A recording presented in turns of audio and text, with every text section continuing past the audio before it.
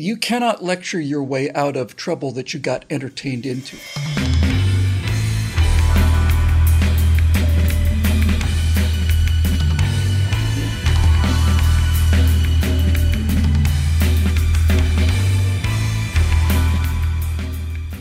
Hi, everybody. Welcome to the Virtue Signal. I'm Bill Whittle with my friend Alfonso Rachel, and we've been teasing this for a long time, but within the next couple of days, we're going to finally be releasing this thing that we've been talking about for the longest time. And we're not going to spoil that other than to say that Zoe and I both performed in this. Zoe is a much better actor than I am, and everybody has a better voice than I do. But with that said, we're very, very proud of it, and we don't want to spoil it other than to say we're both a couple of knights that are out on a quest, kind of a quest for revenge, because somebody has done Zoe's character wrong. And we'll let you look at the rest of it, which, again, should be out within the next 2 or 3 days. But with that said, Zoe, I thought it might be as good a time as any to talk about something that is sort of the meta for this whole thing.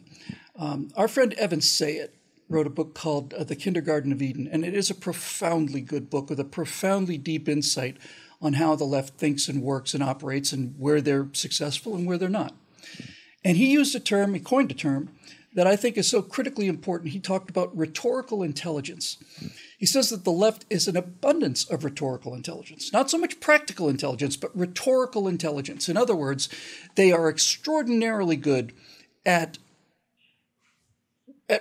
rhetoric, at convincing people to go along with them. They're masters of it. The fact that they have penetrated as far into society as they have with such a horrible, nasty, racist, ignorant, violent message is a testament to their astonishing skill at being able to tell stories and manipulate emotions. So I thought, well, and I know you feel this way, and virtually all of our friends in that organization that doesn't exist and probably never did feel the same way. And so let's talk about rhetorical intelligence. Let's talk about what it takes to affect people, to change their minds.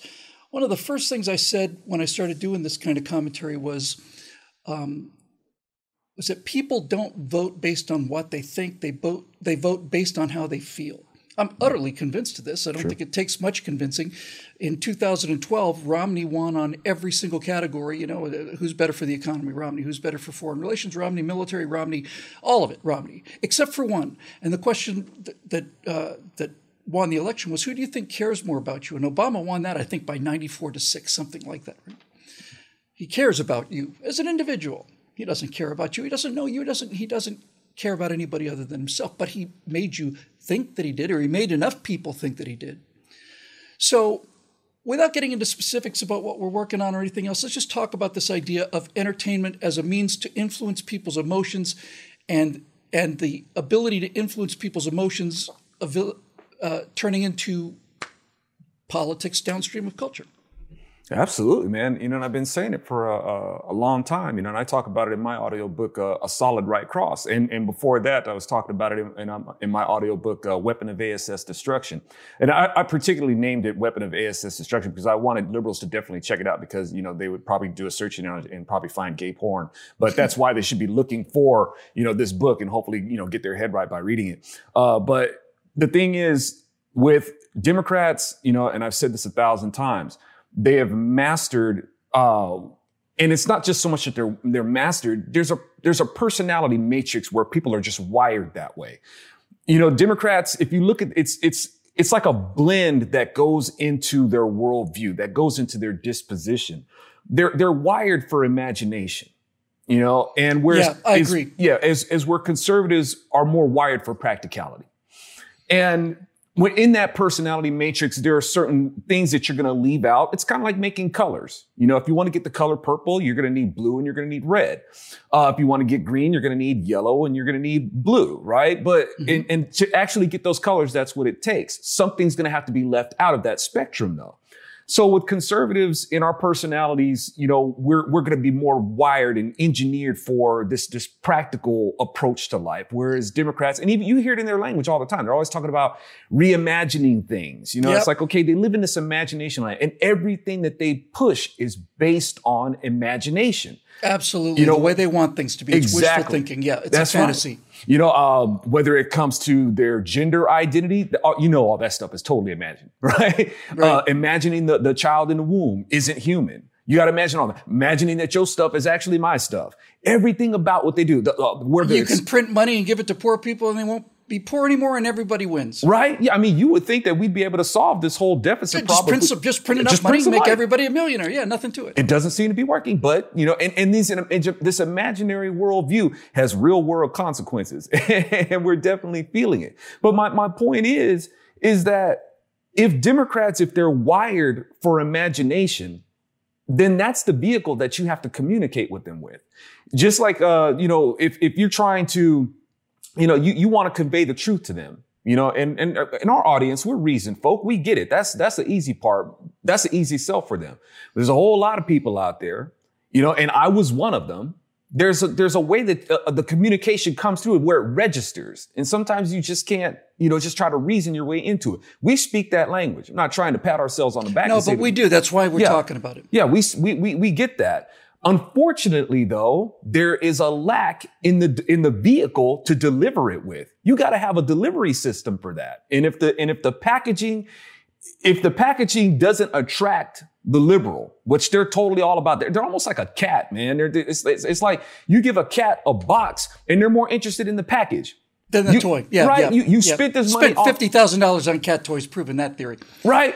And you crumple that packaging up and you throw it and the cat's in heaven, or it just wants to jump in the box. That's what these people are like. They don't care. So that's what we got to do. So, okay, we need to somehow make it to where the packaging itself. That's it. Is the sell, and make sure that the package itself is fortified with the truth. And that's what we have to get to them.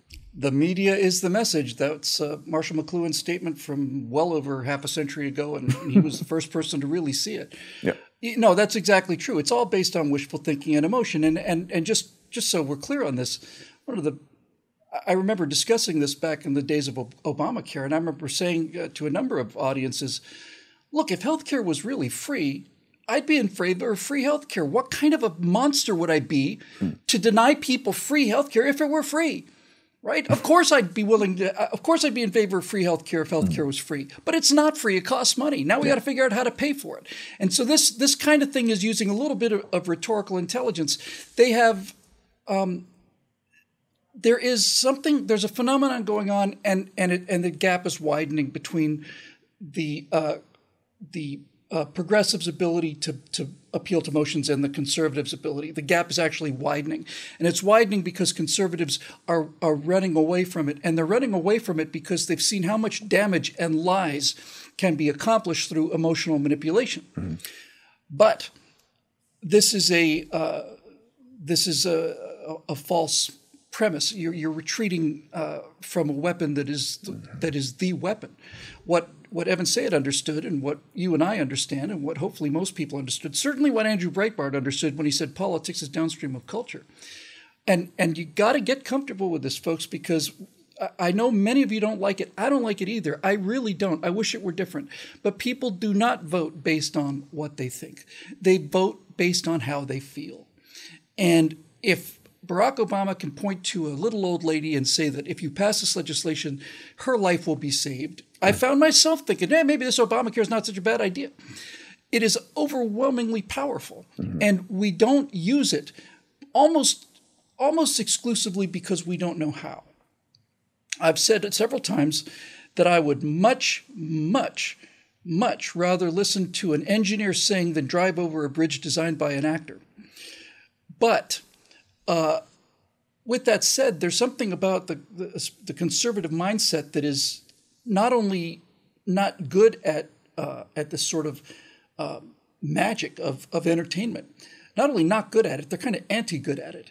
An example I've used a lot is I went to see the Michael Jackson Cirque du Soleil show in Vegas many years ago. And there's a scene in there where like these 7 or 8 Michael Jackson, really, really excellent impersonators come out, and they start moonwalking up the walls, right? backwards, moonwalking up the walls backwards. Everybody's like breathtaking. And I looked at this, and the first thought in my mind was, okay, so how are they doing this? Okay, so they obviously have some kind of wire. I can see, actually, if I look closely, I can see the harness underneath that belt there with all the sequins on it. So you probably got a computer that's moving these guys up and down relative to each other, and they're just in the center of gravity. And I realized that I was robbing myself of the moment, And so I've come to realize that part of what we need to do is we have to try and teach conservatives how to not see the wires. In a general sense, progressives walk in there and go, wow, people can actually walk up walls. Our thing is, no, people can't walk up walls. This is ridiculous. There it is, and so on. But what we miss, we're right. Okay, we're right. People cannot walk up walls. In order to appear to be walking up a wall, you have to have wires and winches and all that other stuff. But when we are so busy analyzing these things, we deprive ourselves of the joy of the moment. And the progressives are not nearly that stupid. They don't do that at all. Another really good example, very similar to this, is magic, right?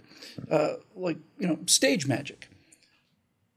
If you go into a stage magic show and your only goal is to try to figure out how the guy did it, then you leave your wonder at the door, and you essentially have lost the joy of the experience. And this is what I mean by rhetorical intelligence. This is what I mean by the ability to tell a story versus the almost compulsive desire to destroy any magic or wonder on our part. Because we've seen the damage that it's done. We've seen how people lie through emotions. And we've seen how all of this emotional manipulation has put us in this awful, awful place. And we think the problem is the emotional manipulation, but it's not. The problem is emotional manipulation towards evil goals. Oh, manipulation is too strong a term for what I want to do. They have to manipulate emotions because their fundamental message is so awful. We can simply express emotions and be truthful and honest and still use the weapons that we're not using. And if you don't believe me, how do you feel when you see a parade with and the veterans come marching down, on the 4th of July? Or how do you feel at a baseball game when they sing the national anthem and everybody who's all completely different people get up, put their hands over their hearts and either stand or sing the national anthem? How does it make you feel? It makes me cry. So emotion is not in itself a bad thing. And by putting it off limits, we doom ourselves to failure. Definitely, man. And, the Lord himself teaches about that, even with the manager who is, he's known as the dishonest manager. And the Lord gives the parable about him. But the long story short is, look, the children of the light don't know how to sell it. This is coming from the Lord. The children of the light don't know how to sell it. The children of the age do. You need to know how to use what the children of the age are doing. And it's just like you said, you use the tools not for nefarious means. You use the tools to promote the truth. You use the tools to do good. So you basically use the means without defiling yourself, basically. But it's still this, you want to use these effective tools to achieve a certain outcome. And that's what the Lord instructs us to do. He instructs us to be skillful. He instructs us to be creative, innovative. I want you to create new fly stuff. I want you to get out there and let people know where the party is. The Lord is a party God. He ordained a bunch of festivals. He's a party God, but he's like, don't defile yourself in the process. But I need you to use these tools, and using mediums to know how to convey emotion, as long as you are not stoking the wrong kinds of emotion. If you're or lying. Exactly. Yeah. You're not using these things. You're not giving people these false premises. And like you mentioned earlier about like healthcare, Jesus himself, he didn't say anything, because it irks me when they try to lean on Jesus for these socialist policies that they do, taking his name in vain. He's like, look, man, I never did any of that. My healthcare practice was private. I never told the state to do the stuff that I was doing. I didn't give power to state to come in and impose such a thing. I did that by my own volition. And he did it. He did an awful lot of medicine without a license too, I noticed, Right? Pretty effectively. And if anybody was actually, fully licensed to do it, it was him. But, he is the great physician. But the thing is, they have this idea that these things are supposed to, just because you need them, they're supposed to be free. And it's like, my thing is, look, if you really value this idea of having healthcare and education and these things that you feel like you need, that tells me that they're valuable. What that tells me is that you should be willing to pay a price for it. You don't get valuable things for free. All right. If you really want quality healthcare, you should be willing to pay for it. And healthcare will be one of those things if you let the market determine it. It's like a doctor's not going to assume that I'm going to make a whole bunch of money if I charge up the yin yang for this. Right. It's like, no, dude, you're going to have to make that affordable. So people. Yeah, the problem is with healthcare today is just regulation. It's an iron triangle between government, giant insurance agencies, and giant, HMOs and hotel, hospital chains. So. Sure. Now, I mean, don't get me wrong. It's not like people will say, man, I'm going to go get sick so I can get me some good affordable healthcare. No, it's not. It doesn't work that way. But even where it comes to, even with insurance, they've got this imaginary idea that, our HMO should just be this state, issued thing where we can have. It's like, no, man, if you have insurance to say, look, man, we don't cover pre-existing conditions. You may have an insurance company like, hey, if you give us a shot, maybe across state lines, we will. Right. Yeah. My car has 200 choices in insurance. I have 3. Yeah. Yeah. Oh, the irony. So it's like, and then somebody else is going to be like, hey, they charge a lot for that. I could charge you a little bit. I think I can get away with charging you a little bit less. So, but they have this imagination land where they can afford to be doing that. And they definitely rob themselves by allowing their common sense to be robbed by an industry of make-believe. This industry of make-believe is very effective. And that's where liberals are, because they're wired to be liars. And they succeed at an industry of make-believe because that's what it is. And like I said, it's the unfortunate thing is a lot of times they don't know when to clock out. No, exactly. Exactly. Really, when you get right down to basics, a really excellent actor is a person who's the very best possible liar. Nothing he's saying is true, and the better a liar he is, the more convincing he is. But here's the issue, and we'll let it go after this.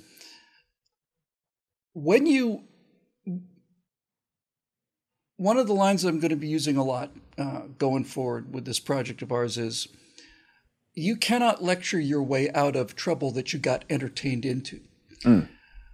And the reason for that is actually pretty simple and easily understandable. If the message that somebody is trying to give you comes to you through entertainment, you enjoy the process. That's the definition of entertainment, right? Entertainment is something you do to feel good when you have free time.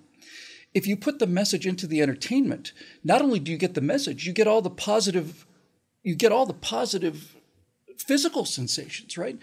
You go to a concert and you laugh, or a comic and you laugh. You go to a concert, you hear music that you like, you're partying, you're feeling good. You go to a movie, and that willing suspension of disbelief, and all your critical filters go down, and oh wow, spaceships and werewolves, and so not only does the message get to you on a much deeper level because it goes right past your conscious mind. Your conscious mind is not on duty when you're being entertained. That's why you get entertained, is to get this thing out in front of you, out of the way. And so not only do they get the message in a sort of a secret way without realizing it, but they get it so much more effectively. They get it subconsciously. They get it with all these positive emotional cues. And it is simply the reason why we're in this trouble. We think that the truth will protect us. But the truth doesn't do any good if people don't hear it. And if they don't hear it because it's being either filtered out, banned, censored, or more importantly, emotionally rejected because it's been identified as the enemy, then the only way to get this thing back is to use the tools that got us into trouble in the first place. And the advantage that we have is twofold. Number one, we're telling the truth. And number two, you can't beat the biology out of people. We are working in the direction that God and nature intended, not trying to swim upstream against all of this natural, reasonable, rational, common sense, obviously true stuff. Absolutely, man. And the thing is, if we're going to be, the party that, that stands behind supply and demand, there has to be a show of demand for what it is that we're trying to supply. And on the flip side of that, there has to be a supply of something that people would want to demand. On a side note, a lot of times people would say, hey, Zoe, why don't you set yourself up as a nonprofit organization? I've heard that too. And I'm like, many times. Yeah. And I'm like, No, because here's the thing. A nonprofit organization is basically saying that, you know what, this wouldn't really sell in the free market. That's what it's not worth doing, but since you have to pay the money, you might as well pay it to us rather than the government. Yes. And to further step on some toes, that's why, we have these, there's a lot of us, in the church who are like, look, man, how the crap did we end up being given over to a 501c3 policy? How do we let the state take control over us like that? Because the thing is, when a person is going to make a donation, a tithe, if they want to call it a tithe or a sacrifice, that's not showing true value in the church when you can write that off, right? When you sacrifice a goat, you don't get that goat back at the end of the year. All right. Yeah, it's not a goat that was going to be taken from you anyway. That's right. And the thing is, when it comes to, like, say, for instance, you're going to pay for Netflix, you don't expect to get your money back. You expect to pay that money. It was worth it for you to give up X amount of dollars and get entertained, but you're not going to get that money back. And you don't get to write that off. So, in terms of setting up as a nonprofit organization, even though I appreciate the idea, that doesn't show the value in the free market where people are saying, you know what, I am willing to part with this money and I'm not looking to write it off because I know that I'm going to get some good entertainment that I believe in. That's what it's supposed to be.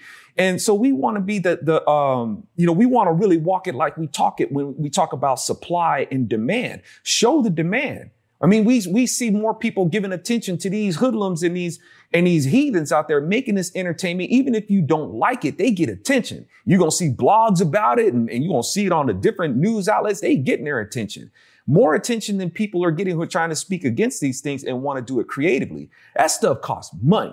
It costs money. It costs time, and the resources that go into fighting this legion that we're up against it's a big mountain. It's not insurmountable, but it takes a lot of resources. So we do want to be able to supply these things, and it has to be met by the demand. So which one's going to give the trust where it's like, you know what, we need this. Somebody out there's got it like us. Somebody's out there trying to do it, and we want to get behind them folks, right? And then on our part, we're like, well, you know what, we want to supply it. Let's do business. Let's do business. Yeah, and kind of almost as a, special gift to our customers, we save the country and civilization as well. Mm-hmm. Yep. You're going to get your chance to find out soon enough, ladies and gentlemen. And when you do, we're going to ask you to become a part of it. So start thinking, but we're not going to ask you to become a part of it without providing an awful lot of evidence and an awful lot of data. Because we've done our homework on this one, and we've been doing our homework on this one for years and years and years and years. I have so much fun working with Zoe, and it's so nice to be able to work with him in entirely different worlds of fantasy or science fiction. That's where we'll be able to do our best work, without question, our best work. And he understands it, and I understand it, and I hope you understand it too. For all of the members of BillWhittle.com who make the show possible, thank you. I'm Bill Whittle. This is Alfonso Rachel, and we'll see you next time on The Virtue Signal.